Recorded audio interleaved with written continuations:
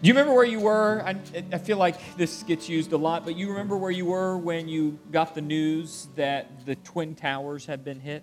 You remember that? I feel like all of us that were, and I know Carol was there.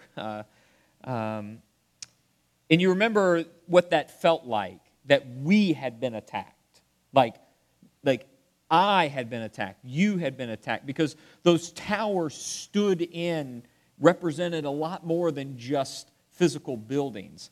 They stood for values, who we were, freedom. They carried the story of America with them as they came down. And that's exactly what the terrorists wanted, right? That's why they picked the towers, because they were an attack against a value system. They stood in as a symbol. And so I want you to carry that feeling, that same sense, with you into this morning's passage. Now, Jesus is not a terrorist, but he does pick the key symbol of Jewish life in the first century to make a statement, to make a prophetic statement. And that's where we're gonna sit this morning, is as Jesus comes and says something against the symbol of Jewish life there in the first century. We pick up Mark chapter 11. We're going to pick up with verse 12. So he's just entered Jerusalem. He looked around, then he left. But now he's going to go back. Chapter 11, verse 12. The next day, as they were leaving Bethany, Jesus was hungry.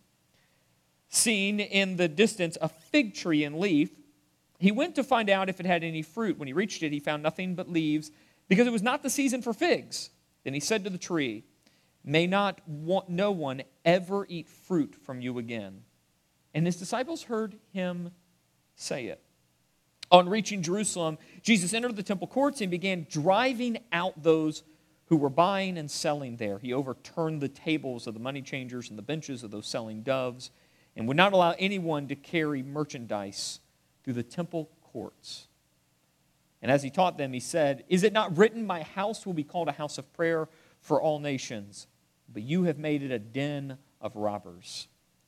The chief priests and the teachers of the law heard this and began looking for a way to kill him, for they feared him, because the whole crowd was amazed at his teaching. And when evening came, Jesus and his disciples went out of the city. In the morning, as they went along, they saw the fig tree withered from the roots. Peter remembered and said to Jesus, "Rabbi, look, the fig tree you cursed has withered." "Have faith in God," Jesus answered. "Truly I tell you, if anyone says to this mountain, 'Go, throw yourself into the sea,' and does not doubt in their heart, but believes that what they say will happen, it will be done for them. Therefore I tell you, whatever you ask in prayer, believe that you have received it, and it will be yours. And when you stand praying, if you hold anything against anyone, forgive them, so that your Father in heaven may forgive your sins." Interesting passage, a lot going on there. And when we take the whole passage as a whole, we see it as a sandwich. So it really is a sandwich. We're going to put a slide up to show you the sandwich. I tried to make this look like a real sandwich by playing with the fonts. So you have the fig tree judgment. So when he leaves Bethany, he sees a fig tree, we see judgment. He curses the tree. Then we see the temple judgment. So there's a judgment that happens in the temple. And then on the other side of that, on the bottom slice, is that fig tree judgment again. Peter sees it and declares, "Hey, you cursed it, and now it's withered." And so that's the form of the passage. Now, it's interesting because the passage starts here with the fig tree judgment, which really, when you look at it at face value, seems like a very odd thing to do. You have a fig tree that should not be yet in bloom. It should not yet be producing figs. And Jesus judges it for doing the very thing it should be doing. It should just be flowering, then comes figs. It's not season for figs. So Jesus looks, as he's hungry, looks, and it's doing the very thing it's supposed to be doing, and he says, "Cursed." Now, interesting. You would think if it should have been producing figs, and then it didn't produce figs, then it should be cursed. But this is not just a matter of cursing a tree.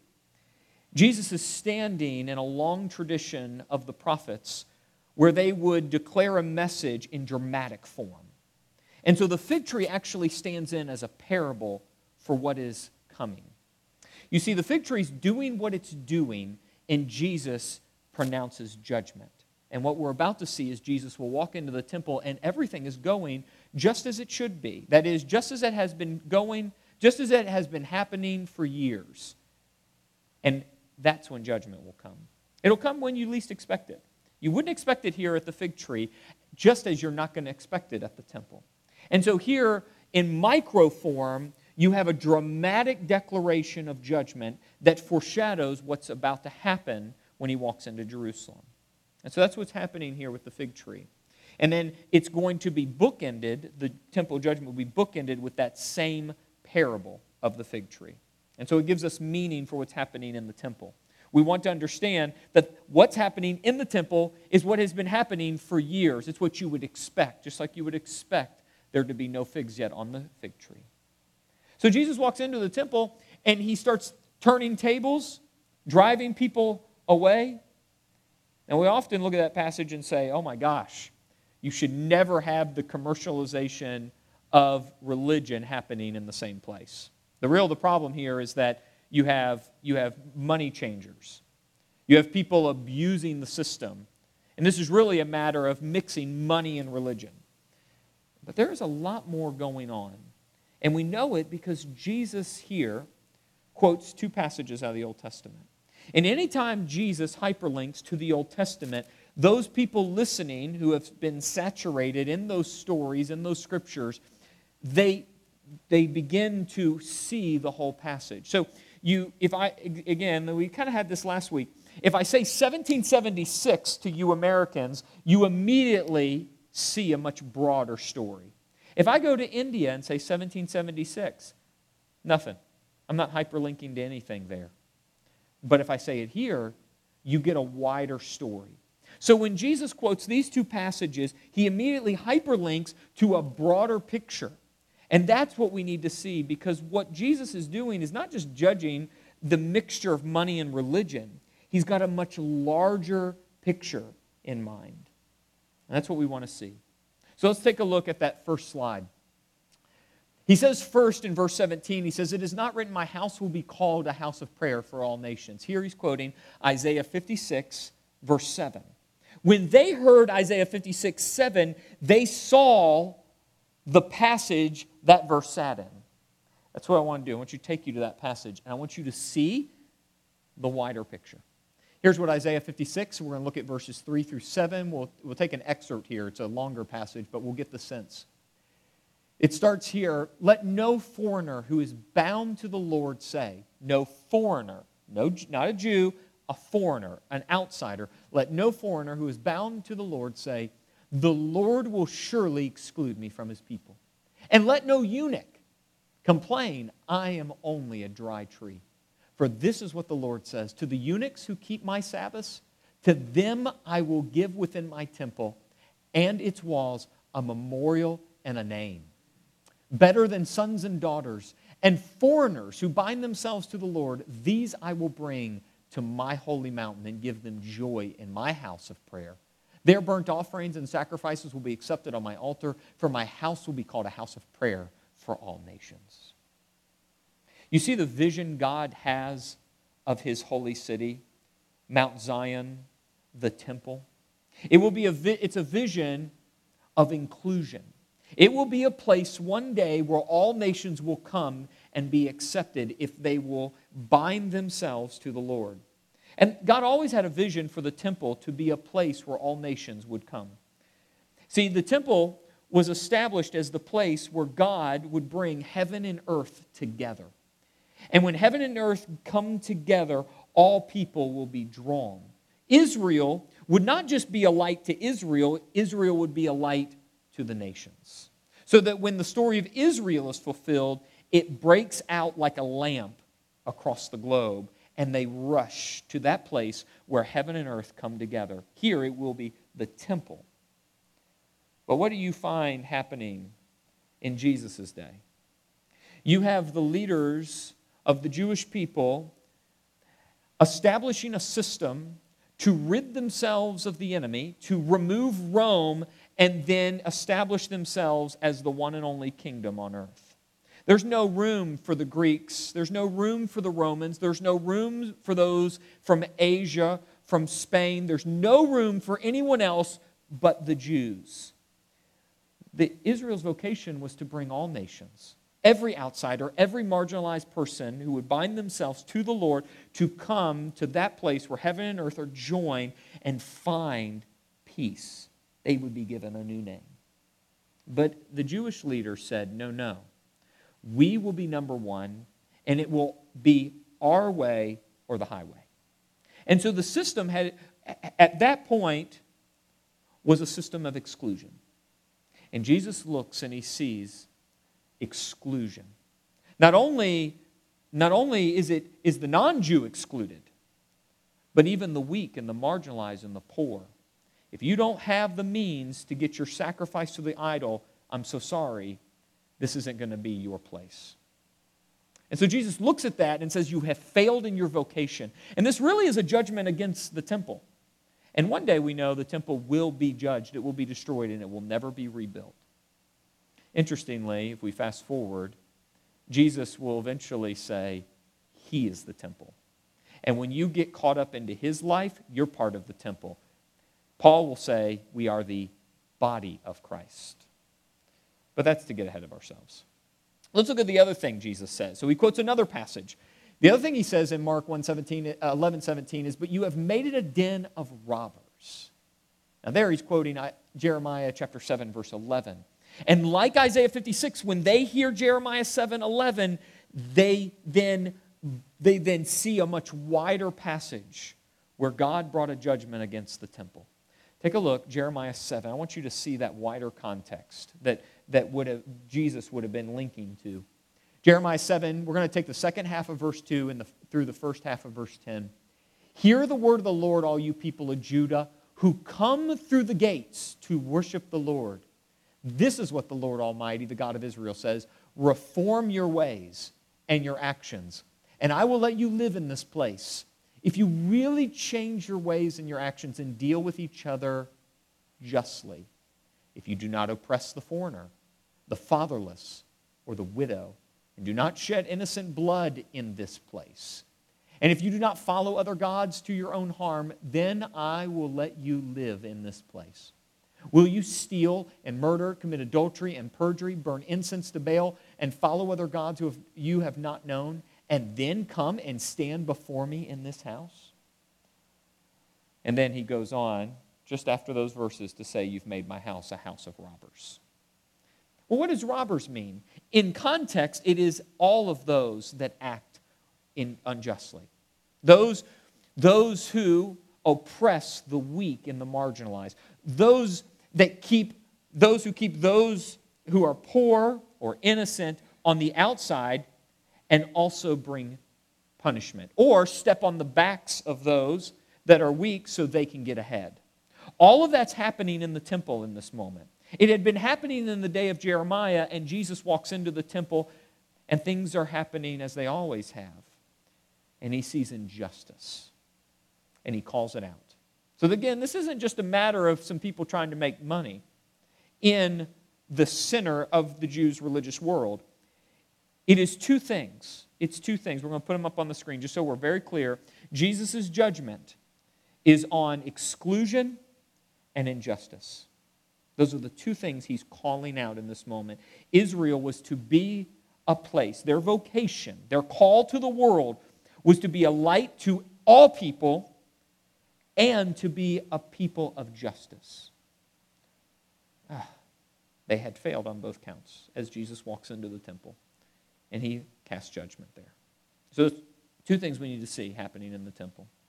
And then we know the fig tree withers, which is a sign that one day this judgment Jesus has cast on that day will eventually be fulfilled. And it's going to happen in the year 70 when Rome sacks Jerusalem, destroys the temple, and it is never rebuilt again. But again, that's a bit in the future. But we know it will happen, just as the fig tree also withers after Jesus curses it. Now, the passage ends with this really interesting teaching, right? On prayer, faith, and forgiveness of sins. Like, how does that all fit in? There's a lot of debate among those who study the Bible all the time and get paid to do it. There's just not a lot of consensus of exactly what's happening here. I think the best guess is that Jesus is checking the disciples at this point. They have just seen Jesus walk into the temple, judge the leaders, and walk out. And if your guy, the guy you're following, goes in and shows some power, you're probably walking out saying, that's my guy. Yeah, don't mess with me. There may be this sense of pride again emerging in the disciples. And here Jesus, I think, teaches his disciples the same principles that he was teaching them when he taught them what we call the Lord's Prayer. So I want you to see some parallels. Again, there's not consensus among Bible scholars over what Jesus is doing here. I think this is the best guess, and I think the parallels tell us this might be just what Jesus is doing. So take a look. I want you to see the parallels. So he says here in Mark 11, truly I tell you, if anyone says to this mountain, go, throw yourself into the sea, and does not doubt in their heart, but believes what they say will happen, it will be done for them. I think this links with, in the Lord's Prayer, your kingdom come, your will be done on earth as it is in heaven. Now the key phrase in Mark 11 is when Jesus says, this mountain. What mountain? Well, we know Jesus is headed back to Jerusalem. It sits on a mountain, and he's just judged the city for their exclusion and their injustice. And now he's walking back into the city and says, if you say to that mountain into the sea, which is to be done away with, to the system to be replaced or removed. That's what he's just taught them with the judgment at the temple. I think what Jesus is saying here is if you pray for the kingdom to come, which is another version of saying for the temple to be removed, if you pray for God's kingdom to come, then believe it will. I think that's similar to praying, your kingdom come, your will be done on earth as in heaven. And so I think there's a link here. Now, as you're praying that prayer, don't forget that you have to always check your own life, which I think there's a link here. So take a look, Mark 11, we'll go back to what Jesus says. And when you stand praying, if you hold anything against anyone, forgive them, so that your Father in heaven may forgive you your sins. I think this links with forgive us our debts or our trespasses as we also have forgiven our debtors or our trespassers. As you pray for God to do a new thing in Jerusalem, you don't forget to forgive those who have sinned against you so that your Father forgives your sins. I think that's very similar to you pray God's kingdom come, His will be done on earth as in heaven, and you make sure to forgive others who have sinned against you. I think these two passages are paralleled. And what it teaches us is even as you bring judgment, even as you call forth God's presence, you always have a check on your own life. There's always got to be self-awareness, because if you and I think we have it figured out, that's probably the very place where we don't. So we're going to make some application. There are a lot going on there. And since I only have 20 minutes and may be overstepping already, we got to move forward. Application. There's two levels of application, I think, on this. There's a broad application, and that's where we're going to start, and then we'll move to something a little more personal. Take a look. This is what one Bible scholar says. He's British. You'll notice the spelling of sinners, and you'll know why, because he's British. He says this, if we applied it today, that is the cleansing of the temple, the removing of the money changers, if we apply it today, it wouldn't just be the churches that ought to tremble, but the law courts and legislative assemblies, the royal palaces and banking centers, the places where power is so often wielded to the benefit of the already powerful and the downtreading of the already powerless, the places where people with power or wealth turn in on themselves instead of outwards in generosity towards the world. Now that seems quite timely for a lot of reasons. I imagine you heard in the news, just like I heard in the news, that some of the companies getting some of the small business loans weren't so small. I remember when that all happened during the recession of 2008, 2009. Some people getting bailouts had a lot of money before the fallout. Greed is not a new thing in our world. Inward focus is not a new thing. Corporate greed, not a new thing. Injustice, not a new thing. George Floyd is all over the news right now. And it depends on what news station you're watching to see how to interpret all that. There's a lot to cut through. But we do know this. We know that there are communities in our country that have been oppressed by power. That's just true. We also know there are communities, low-income communities, who continue to abuse the system. We know that too. There's a lot of injustice to go around. But man, this is timely. And so we want to be on the lookout for wherever injustice is happening. And we better be very careful not to reduce this to a simple story. This is not just Black Lives Matter. This isn't just all lives matter. This is a story writ much larger across the human condition. And so we be careful not to write anyone off and give them a clean bill of innocence. Even ourselves. This is where it gets a little more personal. So let me say it this way. God's kingdom taking over our lives means that God is going to weed out those places in our lives where darkness still lives. Here I want us to imagine Jesus not stepping into a system, a government system, a legal system. I want you to imagine him stepping into your temple and clearing house. What's Jesus going to clear? What darkness inside of you would he be clearing? That's the thing I'm asking myself. So this brings up some questions that emerge from those passages that Jesus was linking to in the Old Testament. Here are some questions I'm asking. Let's go to that slide. Do I exclude people? Do I hurt other people? Do I forgive those who hurt me? If I'm honest on all those questions, it's yes, yes, and maybe. That's what that looks like. That's what that looks like. I do exclude people. I was running the other day. It was like 2 weeks ago, and this was when in the news you saw lots of images of rioting and looting and fires in the street. And there were two African males walking in front of me. They were crossing in front of the high school. You know what my immediate thought was? Do I go another way? What? I didn't know those guys. What inside of me immediately says, run away, exclude, danger? It's because of a lot of the images I put inside of me. Now I got to check that. Now, could they have been dangerous? Yeah. But when I got close, no problem. But I need to recognize that inside of me. Do you see why this is gets personal? I'm not saying anything about you. I just know that I exclude people. Like when someone called and wanted food, and I took food from the church to their house, and they didn't answer the door. Days later, I go back, no one there. So there were a family outside 2 doors down, and I gave them the food. If you want food and you're hungry, why didn't you answer your door? Why were you not home? Well, I don't have the answer to that. You see why I get frustrated? You get frustrated too, I bet. But I got to start asking questions about who do I exclude and why do I exclude them. It's just stuff I'm asking. This is the stuff Jesus will draw out of us. And man, I don't like to forgive. So we're just not going to go there. Let's go on. Here's the bigger point. The kingdom of God calls me to be a person of justice and peace, to be inclusive, loving, and ready to forgive. That's what he calls, that's your vocation and my vocation. So let's take a next step. Let's drive it down.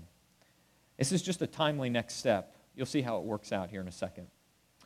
Take a next step towards understanding someone different than you. Now, let's take this out of the political, social context of the last 2 weeks. You got anybody in the church you don't like? Don't shake, don't do anything. Just sit there, stoic. But I'm sure over the years there have been some people that rubbed you the wrong way. They're different than you. They do things and say things that you wouldn't say. And we have a way of distancing ourselves from those people. It's a lot easier to distance yourself than to have a conversation. This happens in churches all the time. You know the other place this happens? The workplace. This happens all the time in the workplace. You know the annoying coworker that you work with. You know they're wrong. You know they do silly things. And you don't know why they do them. So what do? You avoid them. And some of you are of the disposition you'll confront them. But this next step is a call to love. And I'm not saying to be best friends. I'm saying you take one step. That was, I guess, two. One step to understand them. And that often starts with a conversation. Do you see how this can work out? Also can work out in your family. I'm just going to let you make all the application there. Jeff, you just can't, no eyes that way. Don't do that. I'm so sorry, Mary and FD. I mean, I was trying. No, okay. So we're small enough we can do that, right? All right. You don't even want to know what Ollie was doing. I mean, whew, yeah. Like, I think he's going to come forward and get baptized. He's going to have to repent that much. But let me put it in the context of these last 2 weeks. So, whatever you think about whatever's happening in our country, it is complex. You know why I don't make a public statement on Facebook? Because if I did that, I'd get flack from someone. You know what I'd rather do? I'd rather have a conversation, although it's one way, I get it. But I'd rather do it in the context of the Scriptures, and I'd rather you know where my heart comes from if I say anything about it. What I know after watching these last 2 weeks and then carrying with me all of my time doing graduate work in U.S. history, which included the history of slavery, is that there has been an issue of racial injustice in our country. And then I know that I don't have a lot of African American friends. I'm not saying that is the problem. But what I know is I might need to have more conversations than I've had over the last few years. So I sent a message to a few African American professionals that I know and just said I was thinking about them. I was blown away by the stories they shared with me and their own angst. It wasn't political. They didn't blame white people. They shared out of their own pain and experience. And it was personal. I wasn't going to put anything on Facebook. And I'm not telling you to do that or not to do that. I'm saying for me, in my position, I wanted to go one-on-one. And then I called an African-American pastor in this town who I have a connection to by way of a relationship from the church I came from. And I said, I talked with him before I came here to learn about the town, and I haven't talked to him since. And I said, hey, would you like to grab lunch when I get back from the beach? He said, let's do that. We have no agenda. I literally just want to have a conversation with someone that has a different color skin than me and probably has a different experience in this world than me. And at some point, I probably need to have lunch with someone that's poor. Because I imagine they've had a much different experience in this world than me, who has never gone hungry. Do you see my point here? My point is to evaluate where you are. But let us not lop off all that is happening in our country as just politics and extremism. There may be something here that we can do in our personal, our individual lives. And I have no idea what Jesus is doing inside of you. I just know that for me it was a moment to take a step and get to know someone that's different than me. And this is really the call, the vocation that Jesus sets up. We are long on time. This is not a 45-minute service. So you will have to forgive me. If you don't, you're not listening to Jesus. I want to read one more passage. I had it in the hopper. I didn't know if I'd want to use it or not. Everything I just said is coming right out of the own lived experience Paul lived. I just gave you different application. He had different categories. Same root issue. Here's what he said to the Colossians, which was really a ragtag group of diverse people. He says this, "But now you must put them all away. Anger, wrath, malice, slander, and obscene talk from your mouth. Do not lie to one another, seeing that you have put off the old self with its practices, and have put on the new self, which is being renewed in knowledge after the image of its creator. Here, there is not Greek or Jew, circumcised or uncircumcised, barbarian, Scythian, slave or free, but Christ is all and in all. Last thing I want to say is I don't care how good American democracy is. You're not fixing these problems at the root without Jesus. And that's not a pat answer. You don't get unity through a political solution. You get it through Jesus. And you're not going to turn the country into a church. That's why we start with us. That's why we start with us. So let's be careful of anger and wrath and malice. And in the church, move towards one another. So start with what this looks like between us. And every person I reached out to that was different than me was a follower of Jesus. That's where I start. And I don't know what God's going to do, but we'll start there. All right. I'm going to let the Holy Spirit do whatever work needs to be done from here on out. Let me pray for us. Father, we pray for you to work on us. Maybe you're going to just work right in our homes, literally right in our homes with people that are different than us. I know I'm going to the beach with people that are different than me here in just a little bit. I'm going to need you to help me with that too. I pray that you would help us to be inclusive, full of love, but also just. Would you help our brothers and sisters who are Christians to execute justice, because they're going to need help in the weeks to come. We also pray for our brothers and sisters of different skin color who have different experiences than we might even know about. Would you help them too? I pray for the day when the new Jerusalem, in the new creation, the new heavens and the new earth is full of people of every tribe, every language, and every tongue, and people of every personality type. So help us to be those people of peace. Thank you for the scriptures to teach us. Thank you for forgiveness. Help us to forgive as you forgive us. We pray that in the name of Jesus.